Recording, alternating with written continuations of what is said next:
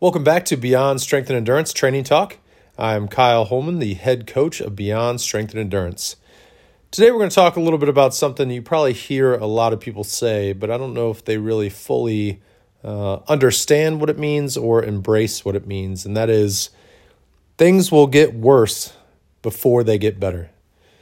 So what does that mean as it pertains to the gym specifically? Once you find something that you are not good at or doing incorrectly or struggling with, you're going to have to take a step back, take weight off, go back to the basics in order to correct that.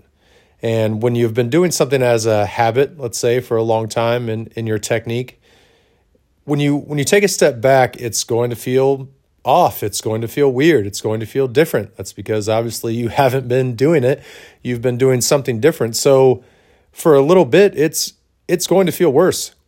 But that is natural when you are correcting an inefficiency or things like that. I remember coming out of high school, I think I could bench press, 225, something like that. I go to play college sports, and we bench pressed very early on when I get there. And man, it was ugly. I mean, I say I bench pressed 225, but it wasn't a pretty 225.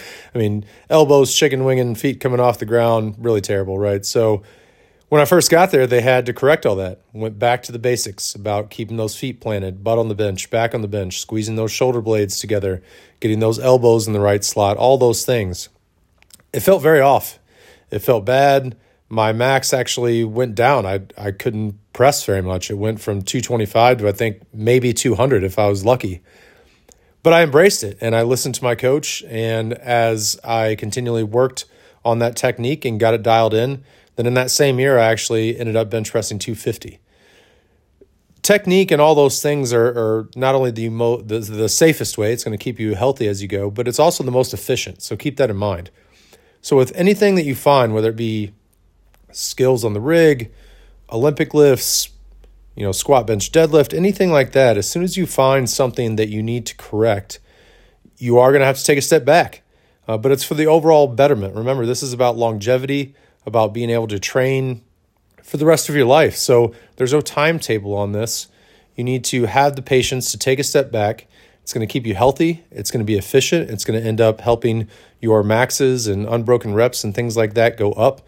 But when you first start that process, it's going to feel worse.